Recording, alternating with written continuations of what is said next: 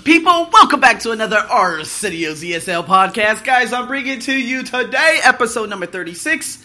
Again, today is a pronunciation Monday. Happy Monday. Guys, we only have a couple of Mondays left in this wonderful year until we end up knocking into, of course, 2019. So I just want to say thank you to all of you who are out there and have been listening to me for a very, very long time. I appreciate it so much. I'm so grateful that I ended up starting a podcast from the beginning and building such an unbelievable community, which has been transpiring to this day. So thank you so much, guys, for your full-on support. And as always, man, let's get into this. So today I want to focus on suffixes from French. See, the first time I heard about, English being, from basically French was when I ended up teaching British English to Thai students. When I used to see the words such as behavior look like behavior. Words such as flavor look like flavor. Everything with an O-R or the ending of an O-R in the English language would be O-U-R in the British English. Which then I'm like, what the heck is this? This sounds like French. And so one of the teachers actually ended up being, showing some humility. He said, yes, British English does come from French. And I'm like, you guys aren't even close to being the French and all that crazy stuff. Do you understand what I'm saying? So there are a lot of words, in both American English and British English that are comprised of some French suffixes. All right? Now, I told you behavior, right? So you enunciate the hey. Behavior.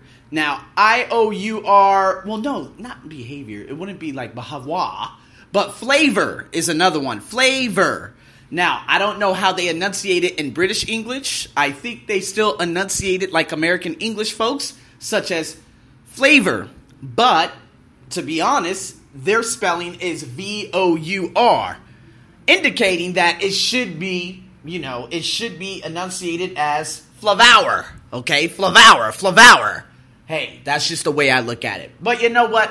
It's whatever is based on the British folks. So anyways, let's just leave it at that. So if we go into these suffixes, guys, basically every suffix from French, you stress that syllable. All right? So I'm going to go over some of these and you guys can repeat them. A suffix that ends in double E, you again stress the double E. So let's look at, of course, trust, right? Trustworthy, trust. But if we add double E to the end of that, you're not going to say trusty. You're going to say trustee. Trustee. Trustee. Right? It's a long stretched E at the end. All right? I just put an Instagram video out just yesterday about, oh my God, what is it? What is it? Not lax, but the a long stretch E, whatever. It's double vowels together. So if that is the case, you're going to end up stressing that particular syllable. So again, trustee, trustee, trustee, refugee, refugee, refugee, trainee, trainee, trainee. You see how I stress that last syllable? So, the suffix ending in EE, you stress that EE. Same thing with EER. So, volunteer, volunteer, volunteer. Career, career, career. Engineer, engineer, engineer. You got to make that sound. For a lot of you out there, I know it's very difficult to make those types of sounds and whatnot, but you're going to have to try, because if you don't emphasize those specific sounds, then the other, of course, listener is not going to understand. If you say volunteer, volunteer, volunteer, people will not understand. You're going to have to, again, stress that last one. Volunteer. Tear, tear, tear, like tears from your eyes. All right, next one. This kind of relates to, again, nationalities. So, this is ESE, Chinese, Cantonese, Lebanese, Viennese, E-S-E at the end. That's it again. I'll enunciate it again 3 times each. You guys can pronounce on your own time. Lebanese, Lebanese, Lebanese. Cantonese, Cantonese, Cantonese. Not Cantonese. No, the O is a schwa. So Cantonese, Cantonese, Cantonese. Viennese, Viennese, Viennese. It's kind of like Vienna or something like that. Who knows? But anyways, another one, again, is I-Q-U-E. What's one of the most famous words with the I-Q-U-E ending? Technique. Technique. Technique. Antique. Antique. Antique. Unique. Unique. Unique. You see? So guys, again, I think it's very, very fascinating that I came across this and I say, you know what? This is really interesting just because if you look at these suffixes, each one is stressed.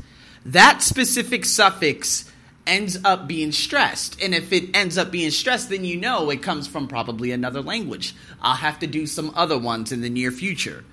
So here we go. Syllable with primary stress in each word. So what I'm going to do is I'm going to enunciate numbers 1 through 8, and you could practice it, figure out which words or syllables I'm stressing. All right. So here we go. Number 1, unique opportunity, confidential information, democratic majority, financial situation, scientific career, pharmacology technician, technology revolution, geographic separation. So you see, with those 2 words combined, okay? Again, unique opportunity, confidential information, democratic majority. These, you are going to stress just one of those. So I want you to go back, listen to it again, and post your comments, of course, either on Twitter, my Instagram. All the links are down below. If you have any questions in terms of that, I will be more than happy to answer them for you.